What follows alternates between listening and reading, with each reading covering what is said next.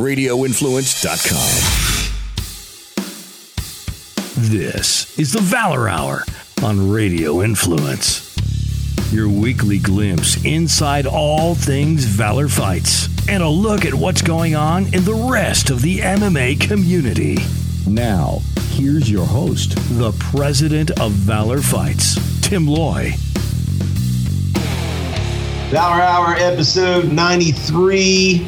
It's lit up in here. We're starting off December, and it's actually not lit. It's really freaking cold out here in East Tennessee. Tim Loy, as always, joined by my co-host Justin Watson. We've got our cohort, our third musketeer, if you will, Greg Hopkins, joining us as well for the whole show tonight. It is a look back on this past weekend's doubleheader. We had the TUF 28 finale, and also the UFC Fight Night in Australia. We're going to recap those, let you know how we finished up on our November session of picks. In a nutshell, not great.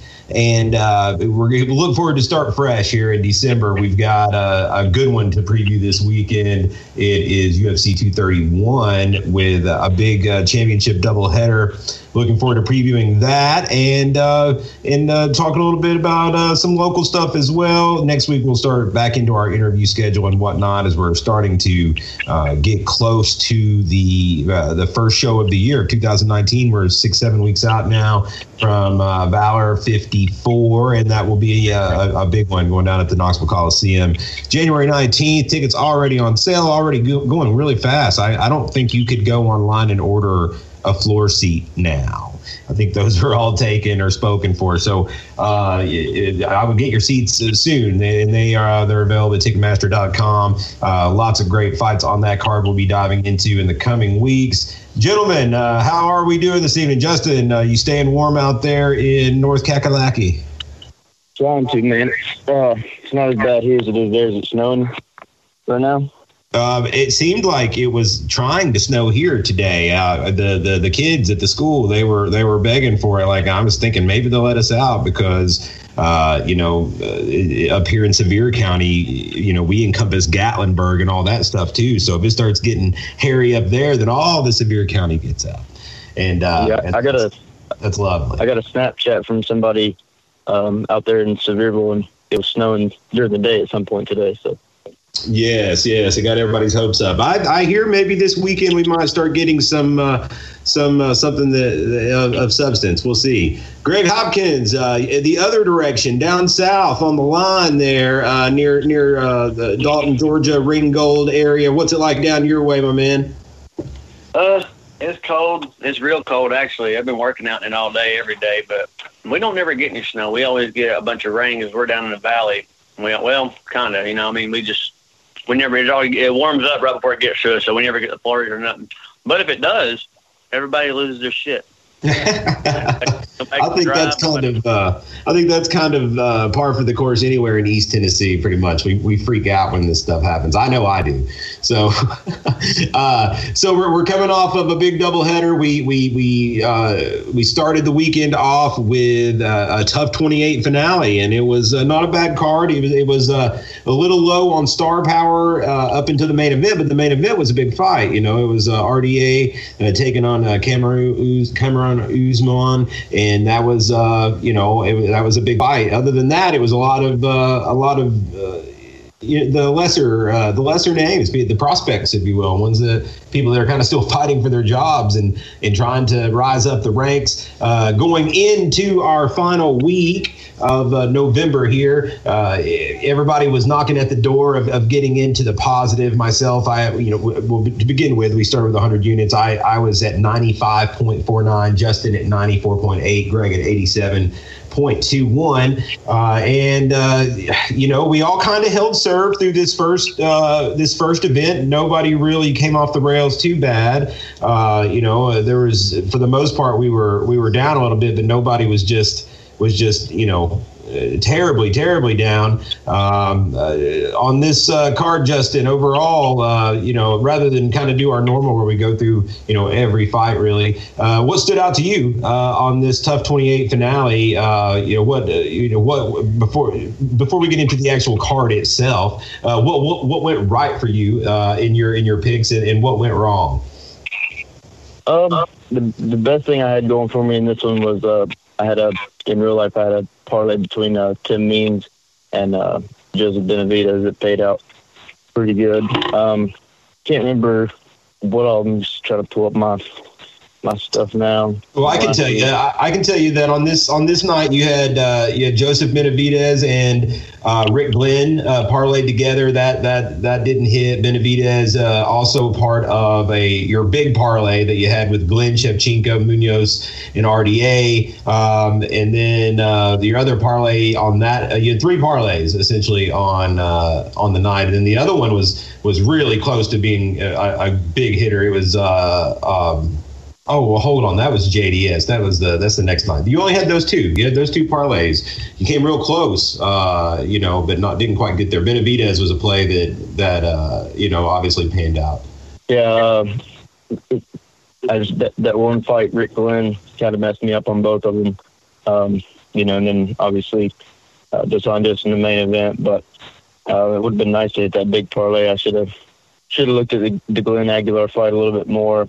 I kind of underplayed Kamaru Usman a little bit, underplayed the size advantage that he had over RDA. I think that played a pretty big difference, but it was a dominant performance from him. Yeah, of course, just to kind of briefly recap that, Usman, of course, gets a unanimous decision. Fairly dominant, over RDA, Rafael Dos Anjos. He was a heavy favorite, minus 265, and we all loaded up on the other side on RDA. We felt like there was value on that veteran there. Unfortunately, it wasn't to be. And Usman, he takes a pretty clear-cut unanimous decision. Besides him, who else do you think came out looking the best on this card? Who had the best win, if you will? Who elevates themselves above the pack with their performance? Probably Benavidez, I think. Especially with everything that's going on with the flyweight division right now. He needed to come out and get a big win. Getting the first round TKO stoppage was good. Referee came in kind of late. That was kind of got a little ugly, but I think Joey B, he showed up to perform. I was happy about that. And obviously Shevchenko. I mean, we got to see what kind of a monster she's gonna kind of turn out to be. Yeah, I got to agree. For myself, I had a play on Daryl Horcher for 2 units, coming back at plus 260. That didn't happen. Rick Glenn, I also went with the straight play 5 units minus 105. He couldn't get it done against a really tough Kevin Aguilar. Great fight. He had not a bad showing. Aguilar looked really good. I also lost 3 units on Darren Stewart at even money. And that was a close one, man. I thought Stewart had a shot to maybe be the winner there. It was a split decision, and he fought pretty well overall, but ultimately did not get the win. And then I was a winner on my parlay. I went a 10-unit, my biggest play of the night, a 10-unit parlay on Tim Means and Shevchenko together, got me back 6.8. So it kind of saved me on all my other losers for the night. I think the big winner for, obviously besides the main event, who I think, obviously has a huge win for Usman there. I'd say, I got to say Benavidez as well. He's already turned around and got another fight booked here soon. I saw that today in passing. Justin, or Greg, you may know better, but I'm pretty positive Benavidez is already booked again, pretty quickly. So I want to say he was the big winner with a honorable mention, if you will, to Pedro Munoz, who really made quick work of Brian Caraway. Greg Hopkins, he had a few plays. He had Joseph Benavidez straight, plus 110 for 3 units. And then also he had 3 units on RDA plus 225. So he came out a little bit ahead on the night, 0.3 on the evening. Greg, who stood out as having the big performance in your eyes and kind of makes the most out of their win? I'll of last week when I said little sister Shevchenko, you know what I'm saying, Shevchenko. She went out there and dominated. Like, you know, I mean, big sister, little sister. You know, it don't fall far. That was the big, but the craziness of Rafael dos Anjos. He just got dominated. Did not see that coming. I mean, former world champion. I mean, Usman is just, God, that was amazing. That was the standout performance of the night right there to me. I mean, you dominate somebody that was a former world champion at 155, and then he comes up to 170 and he's doing well. I'd like to see the winner of Askren and Lawler fight Usman.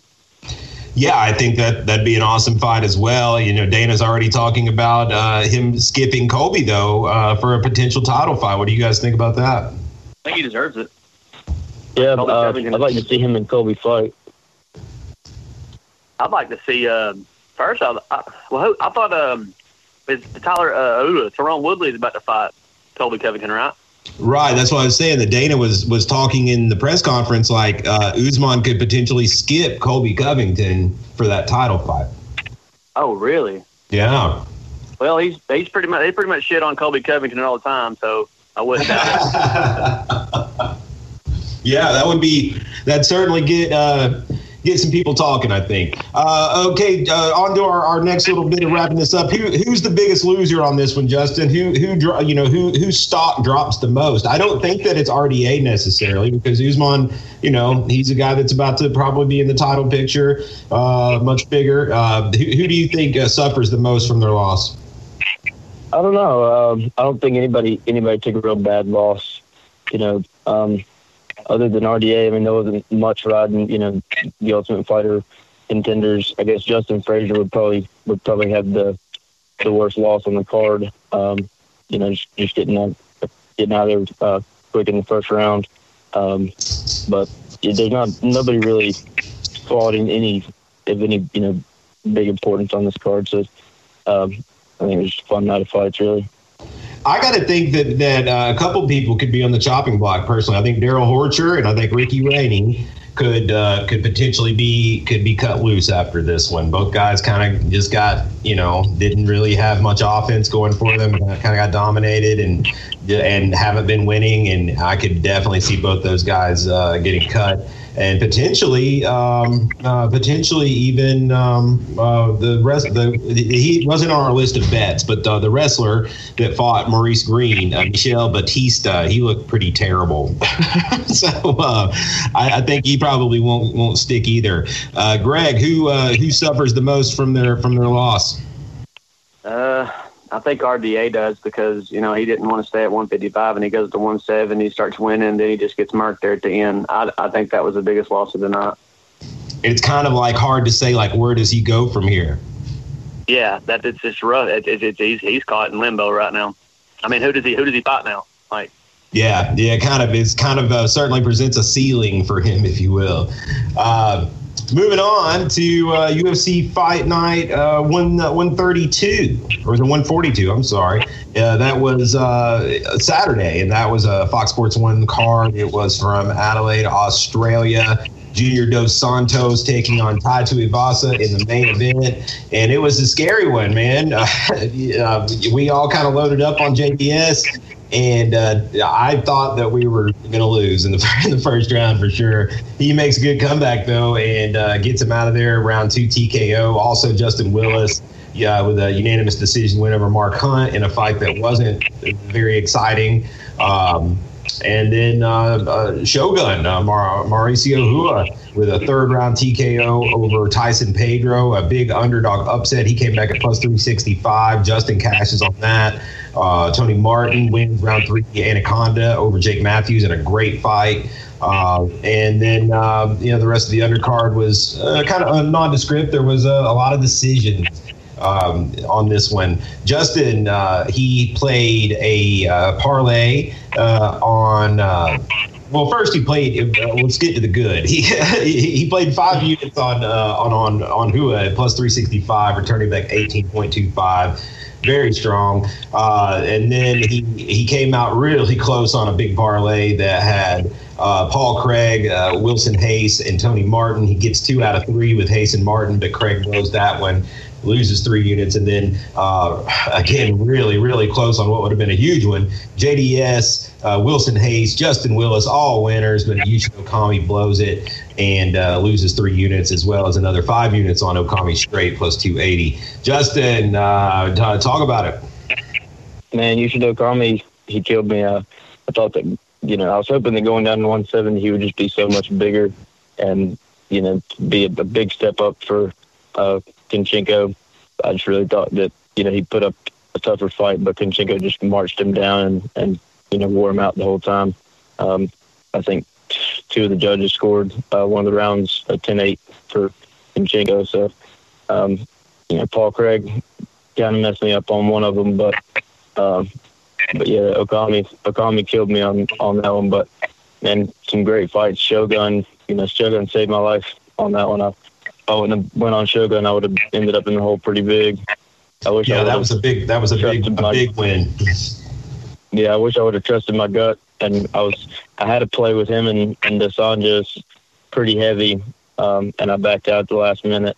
And man, I was kicking myself in the ass for it afterwards, but glad I picked him on the show. I was rooting for you on that Okami fight because I knew that was going to be the key most likely, and that was a tough one because you just knew pretty much about midway through the first round that there was just nothing he could do. Yeah. there was just no path to victory really, and that's shitty. So that was rough. That was rough to watch. And myself, I played 1 unit on Elias Garcia plus 325. He got murked real bad, potentially cut. I think after this one, he didn't look UFC caliber in that fight against Kai Kara France. Dominated.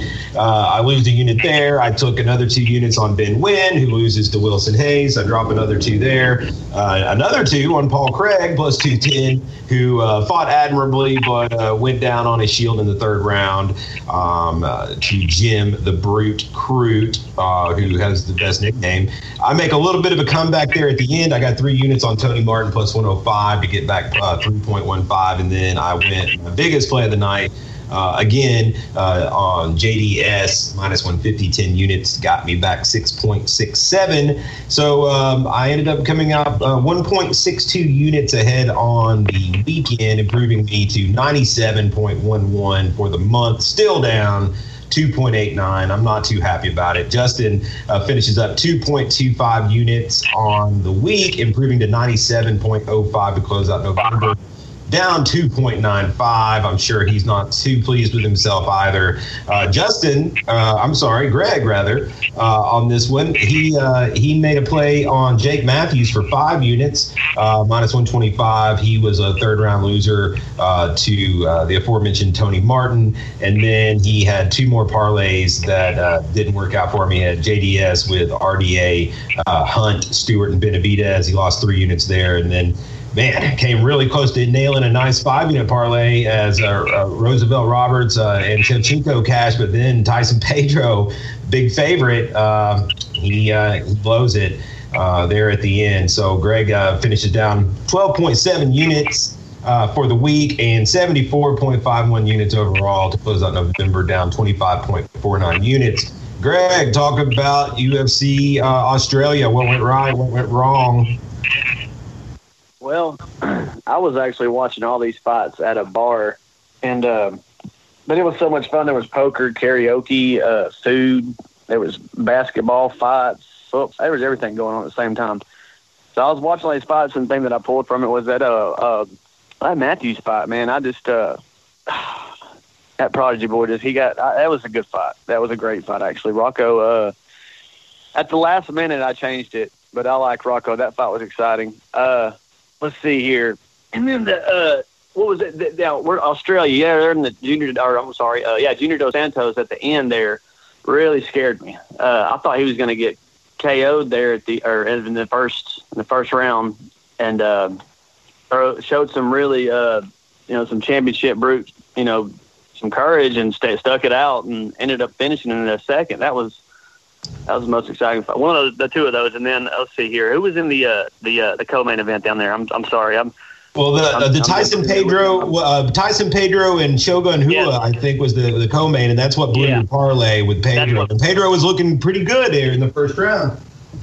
Yeah, I another one that was another spit in the face to Rua, but I still I don't know if he's washed up or done with it or not. He didn't look. I don't know, man. That I'm down to 74 right now. I ain't done too good in the last few weeks. I need to get back to the damn drawing boards and figure out what I need to do. And maybe we'll see. Are we starting over this month in December?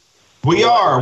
It's November is over now. We're all losers. You're a little bigger loser than Justin and I.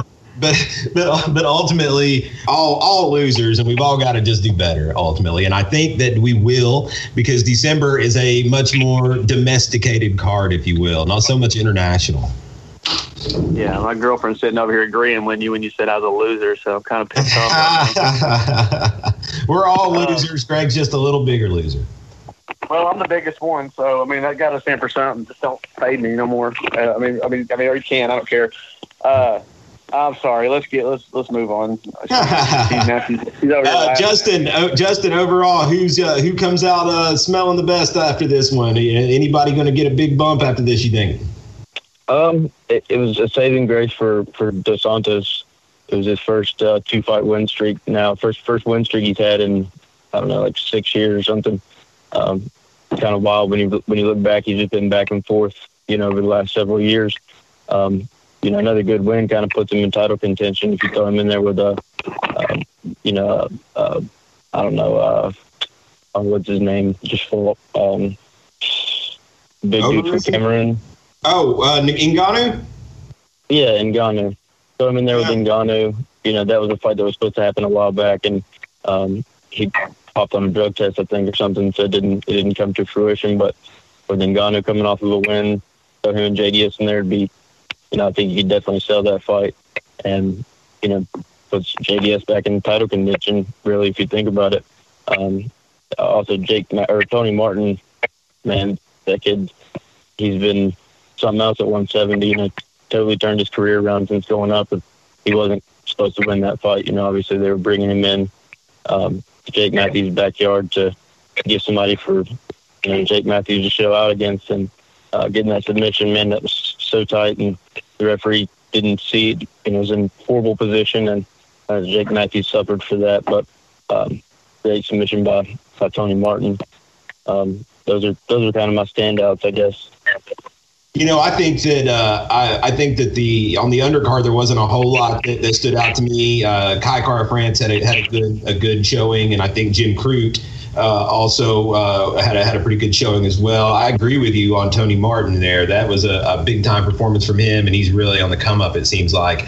And he was asking for that. He was pleading for that 165 division there in his post fight interview. He thought that he and Jake Matthews would both be a good fit for that division. Be interested to see if that comes to fruition or not. And then I got to say, like they got it. What's that? It looks like they got it from what I'm hering. After 233.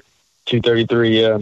Oh wow! Well, that certainly make things interesting for sure. If they're, especially if they're cutting out 125, I guess it kind of would make sense if they add that. Who do y'all think will own that damn weight class? Because you have way too many people right there. That is like the average man size. So, like I remember in high school and in college wrestling, your middle tiers right there were just averagely beating all the lighter weights and the heavier weights. They're just unbelievably good. So I was curious, who do y'all think rocks that division in 165? Man, I think I think that's a good question, because you're going to have the best of both worlds. Guys that are cutting a lot of weight and depleting themselves, going to 55, staying at 65. Your Tony Martin types that can easily make 165 and is going to be a good size 165, and he's on a tear. He's going to be immediately, I would think, in the conversation. Probably not immediately for the title, but I would think they would put him up there in some decent fights now. Off the top of my head, just thinking about these guys that are already in the title picture at 170, like a Griezmann or a Colby Covington. Usman, or those types. Colby Covington, could he make 165? Is that in his wheelhouse? Yeah, he probably could. You know what I think? Askren. Yeah, Askren. I think what Dana White, because Dana White never liked Askren to begin with. Still don't like him to this day, I'm sure, and he don't like Dana White either. Well, you have Askren, which was wrestled for Missouri and coached at Missouri. Then you had Tyron Woodley, who also wrestled at Missouri and wrestled under Ben Askren. And when you have, wrestler versus wrestler fighting later that were former teammates, it's one thing. But when you add a coach fighting his former wrestler competing against each other, that's a whole nother level of wow. And you think they would do that? Oh, yeah, that's why he's coming to the UFC. That's the only reason, because they can't find nobody to beat Tyron Woodley, and that's got to be the man to do it.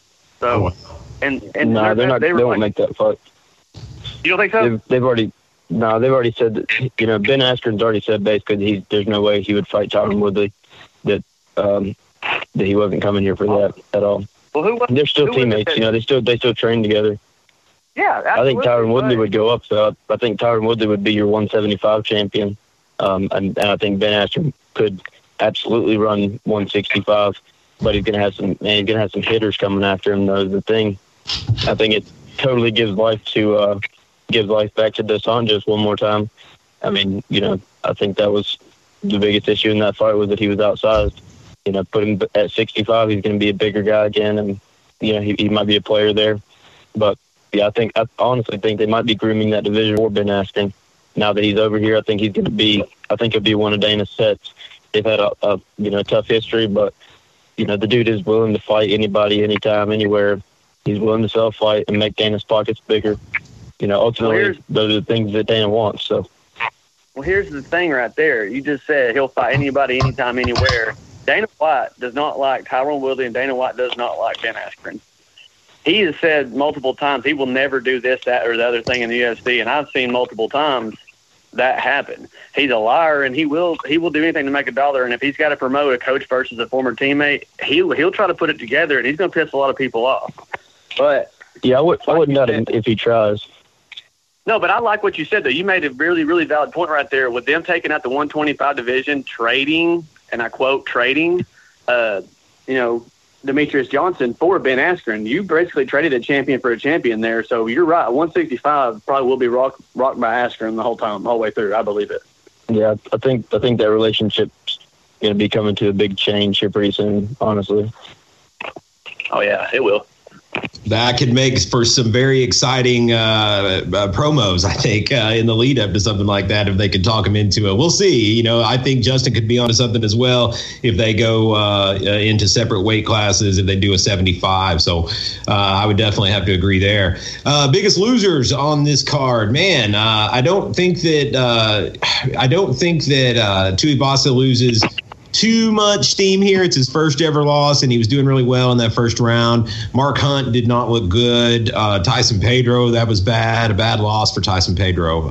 That's really going to hurt him. Other than that, Yushin Okami, I could see him. Well, he's coming off a win, I guess, before this, so he may stick around still. That may be the end of the road for Elias Garcia. That was a pretty bad loss there. He really dominated, just didn't. And he had Pettis in his corner, just urging him to fight, really, and it was all he could do to survive. Really, it seemed like he wanted out a few times. Anybody stand out to you on the loser side that could be on the chopping block, or this really hurts their standing, if you will?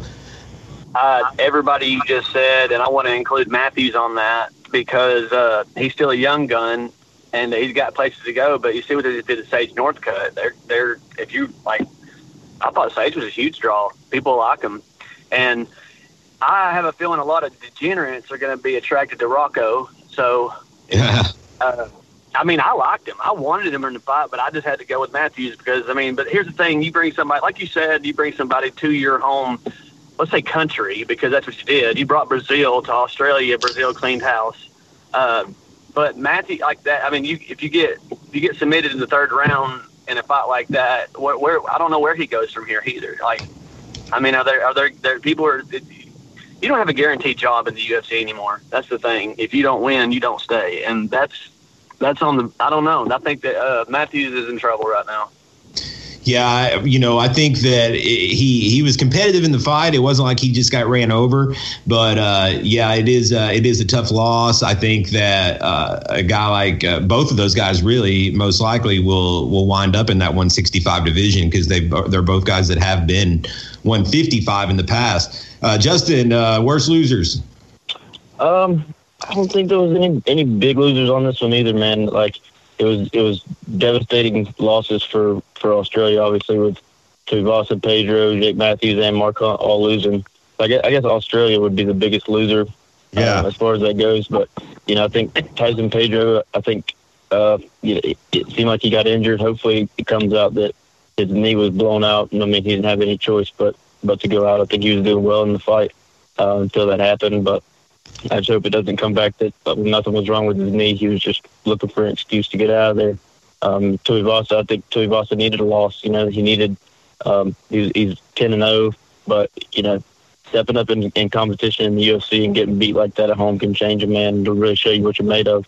So we'll see now what Tuivasa is made of. He was coming on. If he would have won this fight, they were going to throw him really deep to the wolves, and that wouldn't have been good for him either. So I think it was a humbling experience for Australia, but altogether, I think that it didn't hurt anybody's stock too bad, at least on the main card. Okami, like you said, probably Okami and Garcia would be in the most trouble as far as their job goes after this. Both of y'all said that Mark Hunt, both of y'all said did y'all think he had a poor showing because he's kind of showing his one-dimensionalism as a fighter?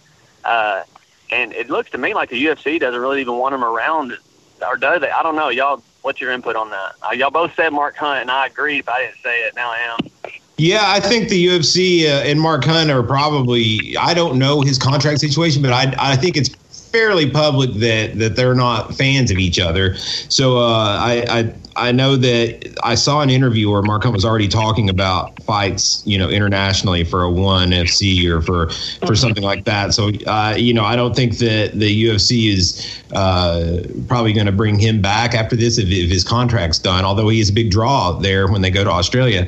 And he got the fight that he wanted out of Justin Willis. Willis didn't even try to wrestle him, and I don't think that Willis looked like some stellar striker out there, I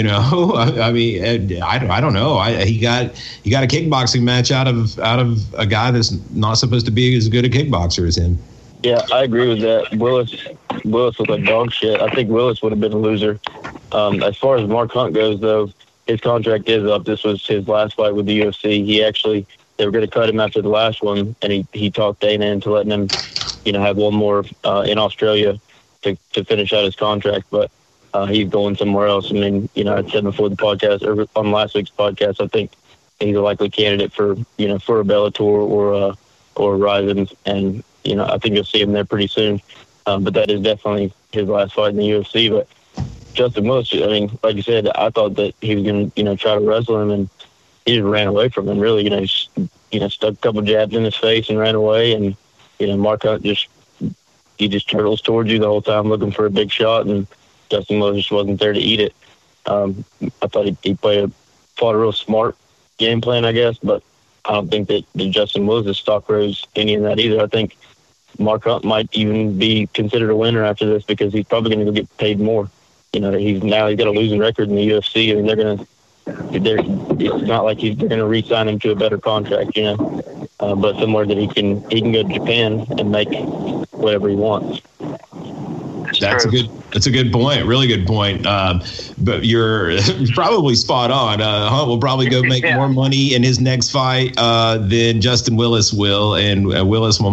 Willis's performance wasn't anything that knocked my socks off. He most likely doesn't get much of a step forward after this one. I would get. He was already ranked, I guess, some fringy type ranking, but I don't see him getting a big step up after that performance. And if it is, it will be with him as the B side, if you will, to someone that needs to come up. So that does it for our recap of the two cards from this past weekend, back-to-back action, and we're kicking it right back off this week with our December picks, and we get a really good card to lead off. It's UFC 231 going down this Saturday on pay-per-view and Fox Sports 1 and Fight Pass for the prelims, and this one is in Toronto.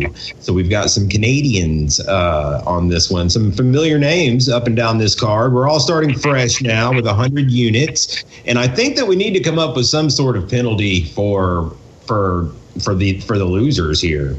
We need to come up with something to where you're like, losing isn't just losing. You're gonna have to. There has to be some circumstance. Let's get some tattoos and shit. Oh, well, Lord, now that's really taking it to the next level. I don't know if I'm ready for that. We'll have to think on it. You guys think on it. Next week, we'll come to some conclusion on some sort of circumstance, if you will, for bad picks, for throwing out losers, because we're all guilty for this last month. UFC 231 kicks off on Fight Pass. We've got 3 fights on Fight Pass prelims. I think they start at 6:30, and we've got a familiar name kicking off the card. The first fight, it is a welterweight battle. The Canadian Chad Laprise, former TUF winner, I think. I feel like he won a season of TUF.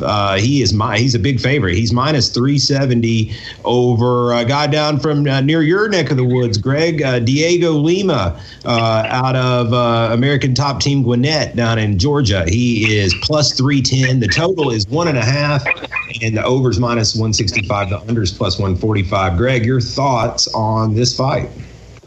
Okay. Yeah, Diego Lima, I like him a lot. Like, I've actually fought a couple of his fighters for American Top Team. Correct me if I'm wrong, the last fight that Lima was in pretty much knocked the living shit out of the last guy he fought. I mean, just co-cropped him, right? Like, just out. Was that the last fight? No, I think Okami beat him. Are you sure? Well, I didn't think it was in the UFC. I thought it was somewhere else. I'm pretty positive he's been back in the UFC long enough. I will pull up this right now. What's that? He's coming off 3 losses. 3 losses in a row for Diego Lima? Yeah. Douglas Lima I'm talking about then? Douglas Lima Douglas Lima is one of the best guys that's not in the UFC. Douglas Lima is a killer, but I don't think they're necessarily the same. Okay, gotcha. Okay, Douglas Lima got the knockout. Well, then in that case, I have my two Limas mixed up. I probably in the under is plus 145. Is that 2.5? It's 1.5. Ow. Okay, well, and the over was 2. What was it? Minus 300. The over is minus 165. Both of those guys got a lot of finishes on their record. Both of them. 1.5. I probably just won't have no play in this at all because I like Lima. I like Lima in the fight, but I can't go with him if he's plus 300 and something. He's not, Rua. He's not Shogun. So I'll probably just leave this one alone. Because hell, when I was looking at it, I was under the impression that Douglas Lima, I had them mixed up. So my bad. Oh, yeah, it's okay. I'd say it's probably a fairly common mistake. I personally do think Laprise probably gets this one. I think Lima hasn't shown the durability that his brother has. 370 is a little steep, though, so I don't like that. I am going to go with the under 1.5 at plus 145. I think Laprise lands a knockout sometime, maybe even in the first round. So I'm going to go 2 units on the under 1.5 at plus 145. Justin. Laprise is Shred City coming into this fight. I think I look for him to make a show. Can't play him straight, but I'm gonna parlay him here in a minute. Yeah, I think this is a fight to look out for. I think Laprise is gonna really showcase. So I'm the only one that makes a play. I go under 1.5 for 2 units, and that is getting back plus 145. That brings us to our next bout on the prelims.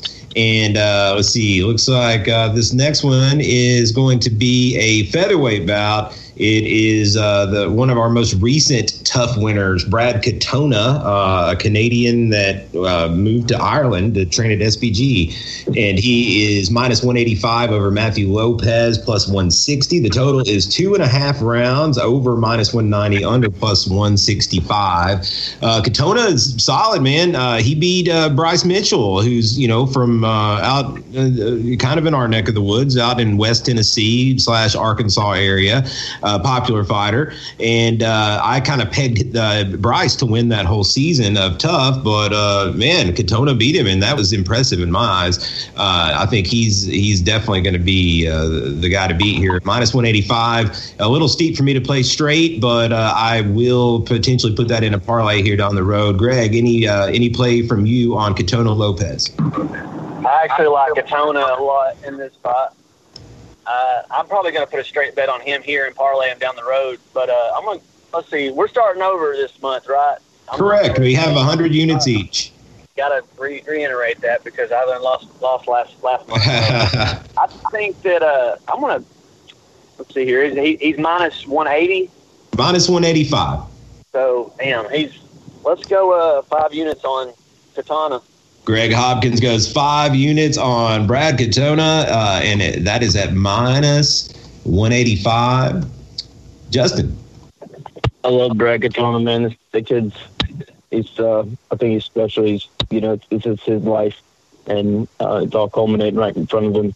I'm going to play him and Chad LaPriest in parlay for 20 units. Oh wow! Now that is I like that is coming out swinging. Let me see here. Let me get my parlay calculator up here. And so let's see. 20 units. You want to go on Chad LaPriest and Brad Katona. Very first 2 fights on the card. And Justin is coming with it here. When you put Brad Katona at minus 185 with Chad LaPriest, you're going to get it at minus 106. So 20 units, almost even money. Man, that sounds like freaking a great parlay, honestly. 20 units is going to be at a return of minus 106. Minus 106, and that will be on Katona and LaPriest. Man, I'm probably going to tail that in real life. To tell you the honest truth, I'm not going to do it here on the podcast since you just did it, but I love it. I mean, I really do. I like it a lot. I hate fading Lima, but I can see LaPriest putting one on his chin. Honestly. All right, that brings us to our final fight on Fight Pass prelims, and it is light heavyweights. We have got an Austrian, Alexander Rakic, and he's a big favorite, minus 600 over Devin Clark, plus 450. Devin Clark, I think, is the first person to ever come from the Looking for a Fight series. That total is 1.5. Over is minus 150. The under is plus 130. Justin. Yeah, Devin Clark's 9-2. He's had a couple UFC fights. Rakic he's only had 2 UFC fights, both decision wins. I'm not sure why the odds are so skewed in this one. Like I said, their records are pretty similar. Clark lost 1 UFC fight, but it was to Jan Blachowicz. He's up there. He's got 5 fights in the UFC altogether, 3 wins. Lost to Blachowicz, and then he lost in his UFC debut. So I don't know. It could be a good play. I'm not going to mess with it. Just too much unknown. But like I said, I'm not real sure. How they're coming to those odds on that. Yeah, I think I'm going to leave it alone as well as far as the side goes. I think that the total intrigues me. I like the over 1.5.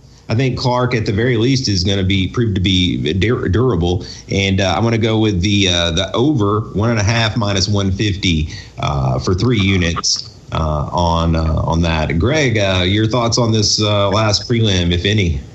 I don't want any play on this one either. I'm with y'all. I don't know. no play from Greg Hopkins. And that brings us into the Fox Sports 1 prelims. And we get into some pretty good stuff here, man. This is a pretty deep card because, honestly, that prelim card right there, I think is going to be pretty exciting. And getting off on Fox Sports 1, we've got more familiar names. Everybody should be fairly familiar with most of these fighters.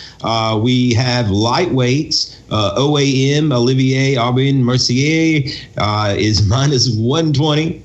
And he is taking on another very good grappler. Gilbert Burns comes back at plus 100, even money pretty much.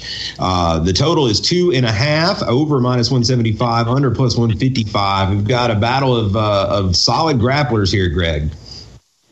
Yeah, I like this matchup. This is one of the fights I'm most excited to watch on this card. I'm sorry. And yeah, like you said, I'll second that. This is probably the best card they've had in a long time. It is pretty damn deep. The whole thing's solid. You got a co-main event grade. You got a great main event. We'll get to it. But what was the under and over on this fight? The total's 2.5 rounds, with over being minus 175, under plus 155. I'm sorry, say that one more time. Over is 2.5 rounds, over minus 175, under plus 155. Under is plus 155. Mm-hmm. And Burns is what now? Burns is even money. He's plus 100, and OAM is minus 120. I got to go with OAM in this fight because I think that Burns is going to be depleted from his weight cut. Very possible. That could be one of these guys we're talking about for that 165 class. So 120, minus 120? OAM is minus 120, yeah. Glenn's got a damn... He can knock him up. I'm going to go with, yeah. I may come back and parlay this one later, but no straight play as it is. Okay, no straight play for now? Nope. Okay, Justin. I am going to take OAM for 10 units. Gilbert Burns coming off of a knockout. OAM's coming off of a loss too, but I think being at home, I think OAM's got something. He needs to show up and fight. So I'm going to take him for 10 units. Man, that's a ballsy play. I can see it going either way here. I think if we're looking at just the grappling probably cancels itself out, so we probably get a striking battle. And I think that Burns has showed a little more just crack to be able to just knock a motherfucker out. But I'm going to stay off of it. I'm going to enjoy this fight. I am looking forward to it a lot. I am tempted to play the under at the odds, but I'm going to pass on that as well, just because I could very well see this going to a decision too. So it's a pass for me, and that gets us on to our next bout, which is going to be at middleweight. And it's another close one. We've got Elias Teodoro minus 125 against your boy Eric Anders plus 105. The total is 2.5 rounds, and the over is minus 250. The under is plus 210. Justin. Yeah, man, a little beef coming into this fight. I'm not real sure why. Elias, not the most exciting fighter in the world. Bunch of decisions. He hasn't really fought that great a competition. I thought they were going to kind of groom him into being a big star for them in Canada. Maybe they are, and I just haven't seen it. But he really just hasn't fought too many people. But Eric Anders, obviously we're real familiar with Eric, and coming off that crazy fight with Thiago Santos, he showed a ton of heart, and I look for him to get back in the win column here. I'm going to take 10 units for Eric Anders on this one. Eric Anders, your boy, for 10 units. That is Justin's play, and that is actually going to come back at plus 105, so a little bit of dog money. So I got to say that I really do like the odds on that myself, and am going to follow suit with 7 units on Eric Anders plus 105, and I really think that he's just got more ways to win. I think that Elias is really solid in the clinch, But Anders is just so strong and such a moose, and he's going to have a really hard time containing him, I think. And Anders is definitely the better striker. So, I think it'll come down to whether or not Teodoro can just kind of corral and control Anders, which is going to be really hard to do, I think. Greg, your thoughts? I like Eric Anders in this fight too, so I'm going to go ahead and parlay him with OAM. And I was also thinking about throwing in the under 2.5 on Anders' fight or OAM's fight. I tell you what, no, I want to do this. I want to go Eric Anders, OAM, and over 2.5 on the Burns and OAM fight. That's my 3 parlay, and I just want to put 5 units on Eric Anders. Okay, so Eric Anders along with OAM, and what was the total? Which total again? The over for the Burns and OAM fight at 2.5 minus 180. So you think we're going to get a decision on that? I'm sorry, what? So you think we're going to get a decision on that fight? I don't know. I hope it goes past 2.5 rounds. Yeah, right. That comes back at plus 491. Plus 491 for Anders, OAM, and the over 2.5 rounds in the OAM Gilbert Burns fight. Plus 491, and how many units? Let's go 6.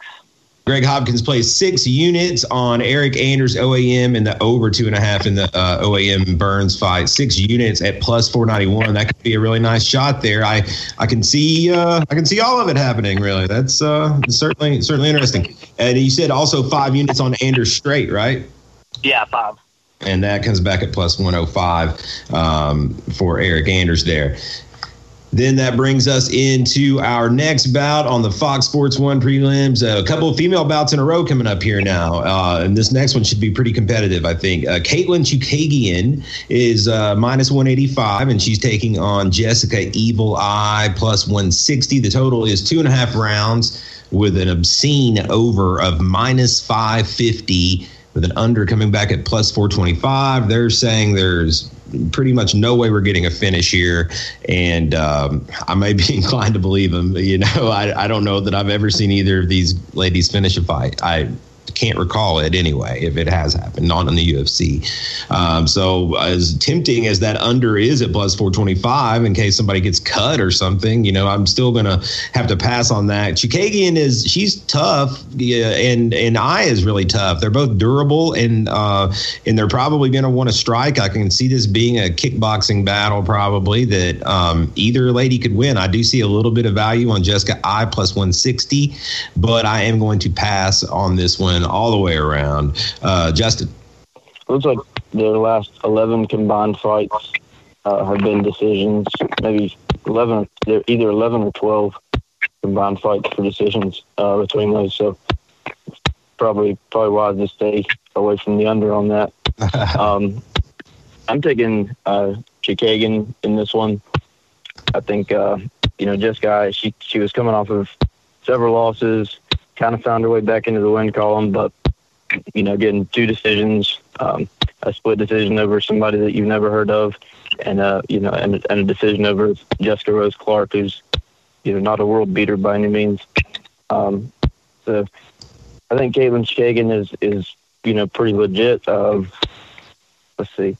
Trying to see. Did she fight Joanna? Did she? I don't know about that. That would have been no. That's not who I was thinking about. No, she fought Liz Carmouche. That's her only loss in the UFC is Liz Carmouche, and it was a split decision. I mean, and Liz is upper echelon. Sure. So she also has a win over Sajara Eubanks. So I'm going to take her in this one. I'm going to just keep it rolling with 10 units on her also. 10 units on Caitlin Chukagian, and that is at minus 185. Greg?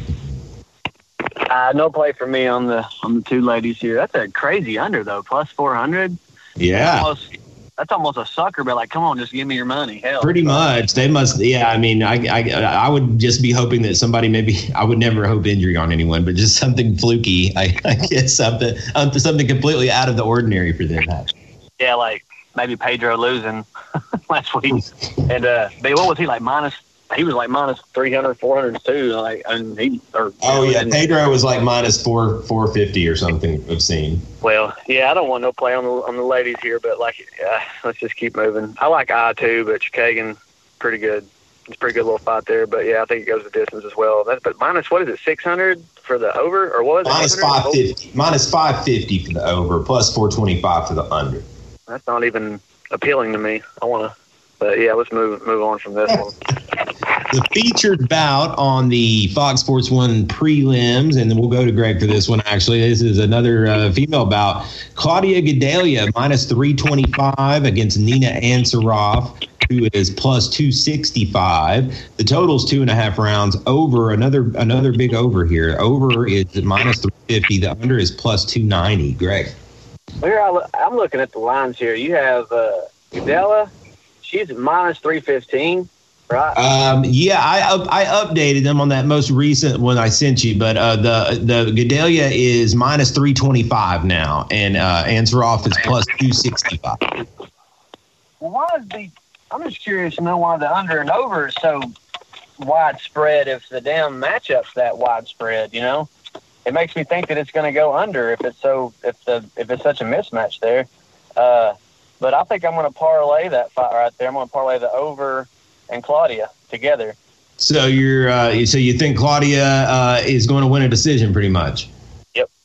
So let's see here. If you were to parlay, let's see, Claudia Gadelha at minus 325, along with the over 2.5 rounds, you're going to get it at minus 145. What is your wager at minus 145? Minus 145. That's still a pretty safe bet. Or is it? Let's go $14 on it. Let's try to win 10 back off of it. Claudia in the over 14 units at minus 145. And Justin, any thoughts on this one? I think it's going to be a good fight. Nina's, I don't know if they're married or just girlfriend or whatever. Is the bantamweight champ Amanda Nunes. I don't know. I'm not sure that Nina's, going to be able to do much with Claudia. She's a nasty little girl. The lines are pretty spot on there. So I'm gonna parlay to this one later on, but I'll definitely be leaning Claudia in this one. Myself, I would also probably make her a fairly noticeable favorite, but minus 325, it's hard for me to pull the trigger on a straight play. I may also try to parlay that. Ansaroff's pretty good striker. I think the striking is close. It'll be interesting to see if Gadelha gets just drawn into a straight striking battle, or if she takes her down. I think she's fairly dominant. But I really can't pull the trigger, I don't think, on a play myself. I'm going to have to pass. And that takes us to the pay-per-view portion. And, all these fights have got a lot of potential. We start off light heavyweights, and this is a fight that was supposed to happen. And one of the participants fell out, and Thiago Santos ended up fighting Eric Anders. But Thiago Santos takes on Jimmy Manuwa. Santos is minus 210. Manuwa comes back at plus 175. The total is 1.5. The over is plus 140. The under is minus 160. Justin. It's crazy that that was in September, and Jimmy Manuwa, I think he tore his hamstring or his quad away from the bone. It was a pretty significant injury that pulled him out of that fight, and it was the week of the fight. So it was the end of September. So you're 2 months removed from that.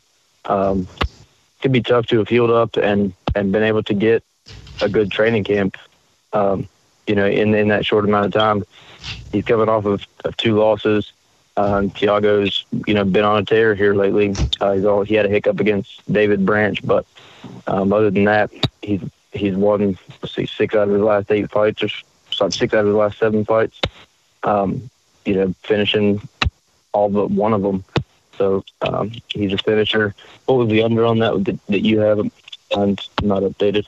Oh, it's okay. The total is 1.5 rounds. The over is plus 140. The under is minus 160. So they're predicting we get a finish. Yeah. That was at 1.5. Yeah. I'd be tempted to stake the over on it. I think that both guys are fairly tough. Been around for a while. But man, I think Thiago's gonna get him out of there. So I'm just gonna take a straight play on Thiago Santos for 10 units. 10 units from Justin on Santos, minus 210. And Greg, any play from you? I'll be honest. I was gonna put a light wager on Jimmy Manoa, but after I forgot that they were supposed to fight in September, and I also forgot that there was an injury involved. I don't know how serious it was, and but that's just been brought to light. So you're probably going to see a finish in the spot either way. I mean, will it happen by the end of the second round? No, I like the plus 140 on the over 1.5 because I mean neither one of these guys is bitches. So I mean, I think you got two good fighters in here, and I like the over. The over 1.5 rounds at plus 140. How many units? Go 10. Over 1.5 rounds, 10 units, and that again is at plus 140. It's a nice little return, and hopefully you get it, man. I can see it. I can see it happening either way. I think both these guys have one hitter quitter type power, and I'm gonna leave the total alone on it, and I'm going to parlay Thiago Santos with Miss Claudia Gadelha. So it'll be Claudia Gadelha and Thiago Santos. It comes back at minus 105. I'm going to go 10 units myself, make a pretty good, my first pretty good size play. Again, it's 10 units on Claudia and Thiago Santos, and that's going to come back at minus 105. And that will bring us on to our next pay-per-view bout. And this one should be action-packed as well, man. We've got featherweights. It is Hakeem Dawodu taking on Kyle Bochniak. And this one is, like I said, at 145. Dawodu is minus 165. Bochniak plus 145. Total's 2.5, with the over being minus 220. The under's plus 180. I think this is a bit of a trap fight. I think Dawodu's the guy with the name. He's the guy that is the Canadian, and he's the guy that is the flashier fighter. But man, Kyle Bochniak is like super tough, and he went all the rounds. I feel like with Zabit Magomed Sharapov, and he's just an action fighter. He comes forward. He's really tough. I think I will take a flyer on Kyle Bochniak plus 145 for 3 units, just because I think, like I said, there's a bit of a trap fight. I think as we get closer, you probably can get better odds than what we're getting right now on Kyle Bochniak, because most of the public is going to be on Hakeem, I think. Greg? No play there for me. No play from Greg. Justin? Yeah, I'm staying away from that one too. I thought about taking Bochniak, but I gotta stick to my plan going through for the rest of this card. But definitely worth throwing a flyer on Bochniak there. Maybe throw him in with in a parlay with somebody. Trying to look here and see who might be a good value parlay to throw him in with. Maybe OAM would be a decent parlay for Bochniak. But it should be a fun fight there either way. And of course, that gets us to the feature bout and another fight that's got a low total. They're expecting action here. It's Gunnar Nelson from Iceland. He is minus 130 over the Brazilian cowboy Alex Oliveira, coming back at plus 110 in this welterweight bout. The total is 1.5 again, and the over is minus 120. The under is plus 100. Greg, break it down. Alex Oliveira and Gunnar Nelson. Mm-hmm. Gunnar. Yeah, Nelson and Oliveira. I'm sorry, what? Yeah, I threw it to you for Nelson and Oliveira.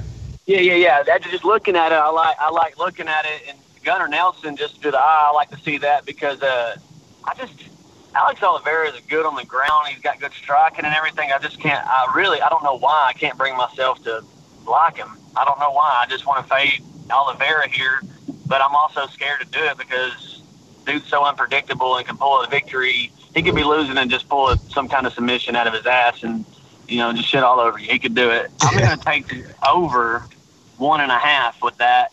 and I'm probably gonna do a single bet on the over 1.5 right there for 10, and then I'm gonna parlay that later on down the road with something else. Yeah, I like that. What's that? No, that's it. The over 1.5. That's what I like for that one. I'm sorry. Yeah, I do as well. I think both these guys have got that knockout power, and Cowboy can sometimes just overwhelm you physically. But I'm going to go with the over 1.5 as well on that same fight, and I'm going to go match you 10 units on that one on the over 1.5. Justin, anything from you? Gunnar Nelson, man, has juiced up something serious. He's in the best shape of his life, I think. Alex Oliveira is a killer, though, man. He's scary to bet against. But I'm taking Gunnar Nelson, 10 units. Nelson, and he is minus 130, and that'll be for 10 units from Justin. And man, I'm scared of taking a side on that one, just because, like Greg said, it can turn around so quickly in these Cowboy fights. He's pulled him out of his ass before, and it's hard to fade him. Going on to the co-main event, and this one's gonna be really good. This is Joanna Jędrzejczyk coming up to 125 to take on Valentina Shevchenko, and this one is set for 5 rounds. This title fight, and Shevchenko's the favorite, minus 360. Joanna coming back at plus 300. And the total is 4.5 rounds on this, with the over being minus 230, the under plus 190. So they're really expecting us to get 5 rounds of action here. Oh man, this one's going to be great. I really am tempted to go with the under 4.5 just because of the odds, but it's really because they're both so tough and durable. Though it's really also kind of hard to envision a finish. Shevchenko's the rightful favorite. She's bigger. She's well-rounded. I really can't make a play either way here with the odds so high. Justin. Shevchenko on top is going to be a nightmare. I think the under 4.5 is a really good flyer to take. Like I said, I've got a plan moving out here, so I'm not going to touch it. But what I am going to do is make a parlay with Shevchenko, Claudia Gadeja, and Caitlin Jakugan. Put all the girls on a parlay together. Ladies parlay. Yes, sir. Those 3 ladies are going to get you back plus 160. And how many units on these ladies? 20. 20 units on the ladies plus 160, and it looks pretty damn good, really. All these ladies are good plays, I think. The most dangerous one being if Jessica Ai can maybe out kickbox Chukagi or be more active than Chukagian, maybe. But man, I like it a lot. Greg, I don't know. I don't like it at all. Justin's making it really hard for me to like him because he's making a lot of good plays now, and I can't argue with any. Pissed off because I ain't making them before he is. I actually wanted to parlay, Big Sister with something else, and like he said himself, that plus 185 under 4.5. I like Joanna, but I liked her a little bit too much whenever she was fighting Rose, and I've always loved Rose, and I didn't think Rose even stood a chance at winning against her. I really didn't, and and I've seen her training down there in Coconut Creek, Florida. I have a buddy, Joan Piorta, that fights down there, and he's been training with her and whatnot. But I'm going to take Big Sister in this fight, but I'm trying to figure out exactly who I'm going to parlay her with. I may have to come back to you. I'm going to parlay her with somebody and somebody else in the main event, but I'm going to sprinkle a little bit on that under, just because it's plus 185, and you got 2 killers in there. I mean, like I said, Rose knocked out Joanna, and that was quick. You never know. I love these women fights. These bitches just get after it, and I love it. It's actually plus 190 now. All right, well, good. I'm just gonna put. Let's see, plus 190. I'm gonna put 3 units on the under for that. 3 units on the under plus 190. Yeah, I mean, it's a lot of time to fight. The 4.5 rounds is a lot of time to go. I would have to agree with you. They're both so tough, so I can see why it's still a plus money bet. And that gets us to the one that we've all been waiting for. This is the fight I've been waiting for a while. I've overlooked everything pretty much in November, looking forward to this fight. Main event, UFC 231, for the featherweight strap. Brian Ortega, T-City, taking on Max Holloway. Man, it's going to be great. The odds are very close. And currently, as they stand, the favorite is Max Holloway, minus 120. Brian Ortega coming back at plus 100. The total is 3.5 rounds, with the over being minus 125 and the under plus 105. Justin.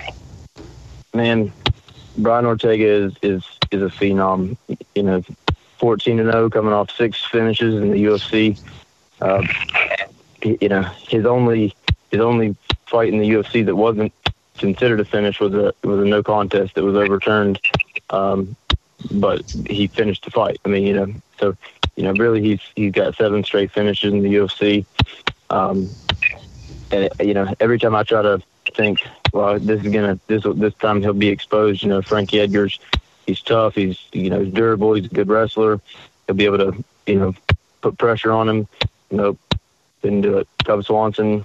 The guillotine that he put Cub Swanson in was so tight. Cub's been around forever, and if you watch him try to fight that guillotine off, he was fighting for his life. It's like, it's scary when you feel that choke is in and you've only got a couple of seconds and you're going to sleep, and to see Cub freak out like that is, you're dealing with something special. But then you got Max Holloway. Max Holloway's the man. He hasn't lost since 2013. He's got like 11 fight win streak or something. He's finished the majority of his fights. TKOs in his last 3. This fight's gonna be phenomenal. I can't wait for it. I've been waiting for it for a long time, and just hoping that nothing happens to break it up. Ortega's obviously got the advantage on the ground, but Max is great. Has great jiu-jitsu as well. Max should be better on the feet, but Ortega showed us that he can knock you out too. So I don't know, man. This fight's crazy. I didn't want to pick on it, but I don't know if you guys are keeping score or not. But I've spent 90 units so far, so I'm gonna throw my last 10 on somebody here. Oh wow! But I think I'm gonna stick with the champ, and still my last 10 units for Max Holloway. All in on Max Holloway, minus 120. You heard it from Justin first. He's the first to go on the record here. He's got Max Holloway for his last 10 units, and he's given up a little bit of juice. Not too bad, minus 120. Greg, what are your thoughts on this main event? I like all the key points he made about both fighters. Ortega's coming up from a rough upbringing, and I always bring this up because the background says a lot about a fighter. And I watched a little bit on Ortega's lifestyle growing up, on how he experienced this, that, and everything. But a lot of these UFC fighters come from that kind of background, and there's no doubt. And they finally make it. That's why it's so cool to see them doing good things. But Max Holloway has been fighting the best competition that anybody in this world can fight for the last umpteen many years. I can't tell you. Ortega, he's coming off that.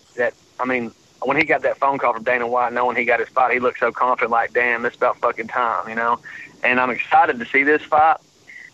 The only thing that's making me want to fade Max Holloway is the fact that he had all those medical conditions and problems when he was supposed to fight Khabib, which was a horrible matchup for him. And I think he just, I don't really know if he was hurt or not, or had any kind of medical issues. I think he just realized, wow, you just fucking agreed to fight Khabib.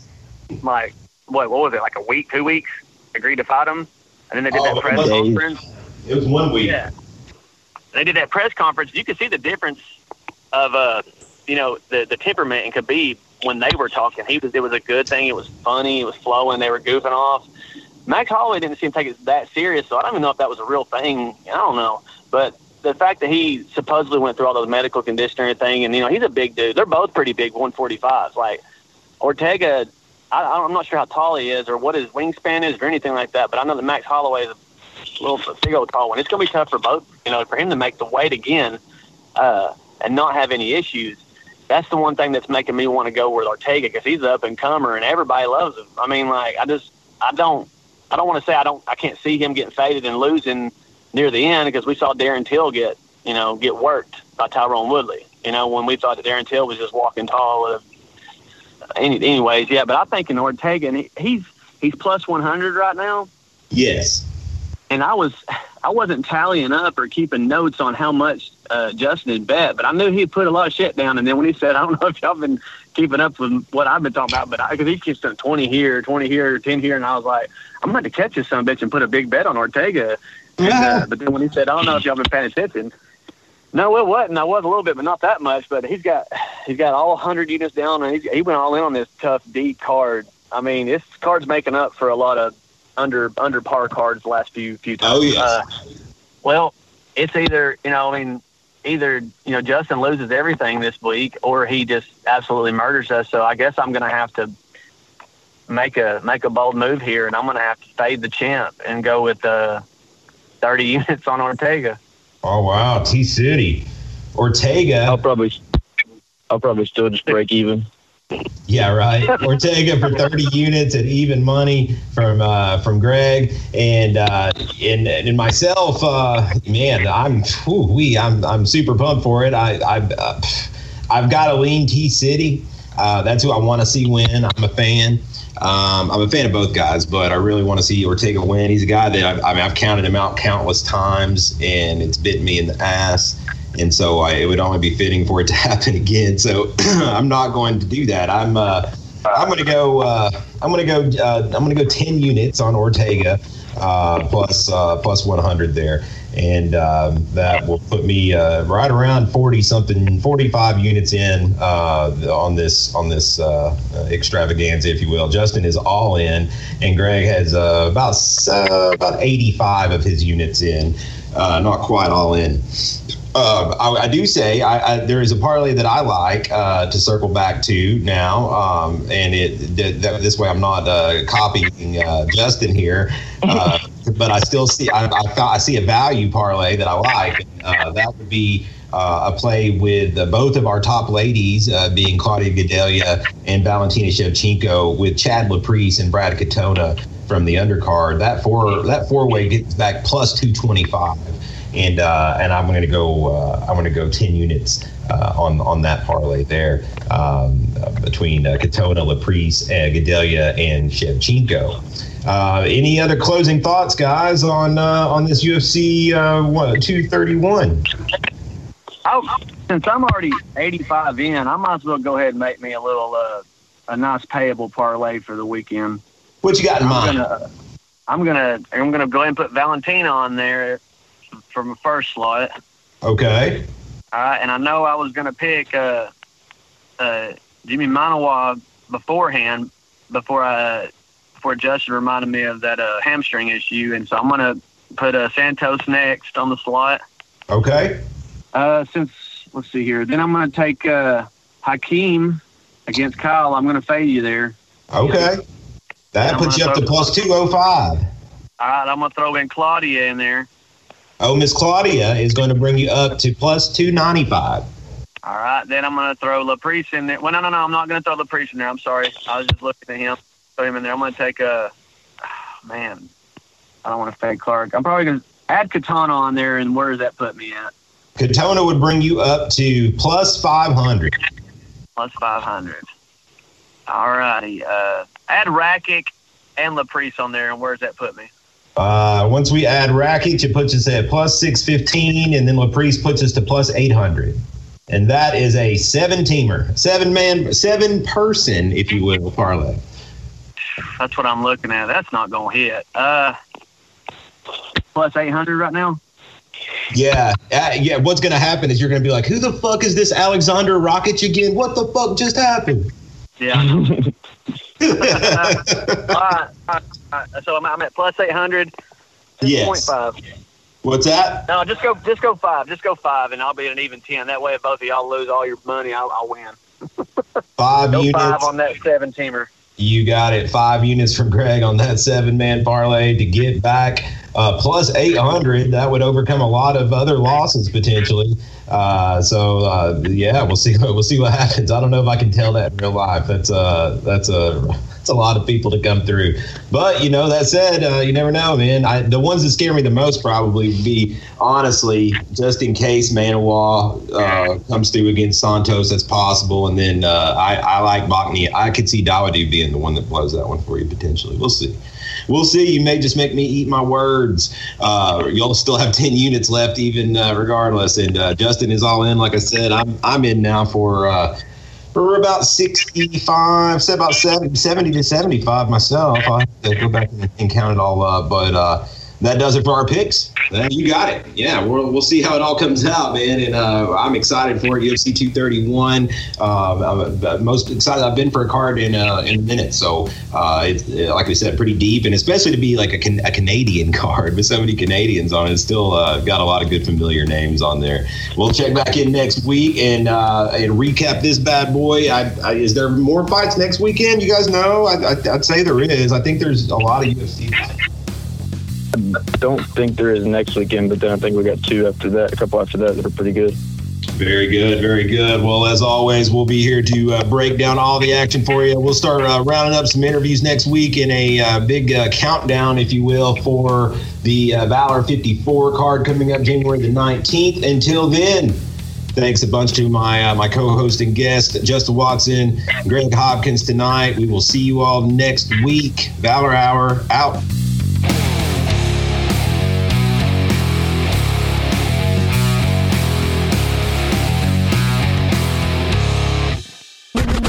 This is a cannabis podcast powered by Trulieve. Quick fix on Radio Influence. Denver, obviously Colorado, is one of the first states to really just allow cannabis to do what it should do, is do good things for people. And this is what's wonderful about this. We're realizing that we've been treating cannabis the wrong way for a long time.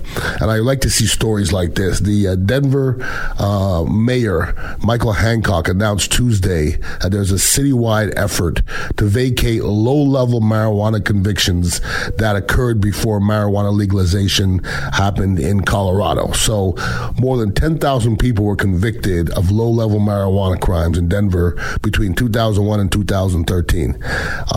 Now, it really sounds stupid, doesn't it, now that you're going to put somebody in jail for a low-level amount of marijuana? Now, if somebody gets caught with 400 pounds of marijuana like Nate Newton did a long time ago, I get it. I understand that.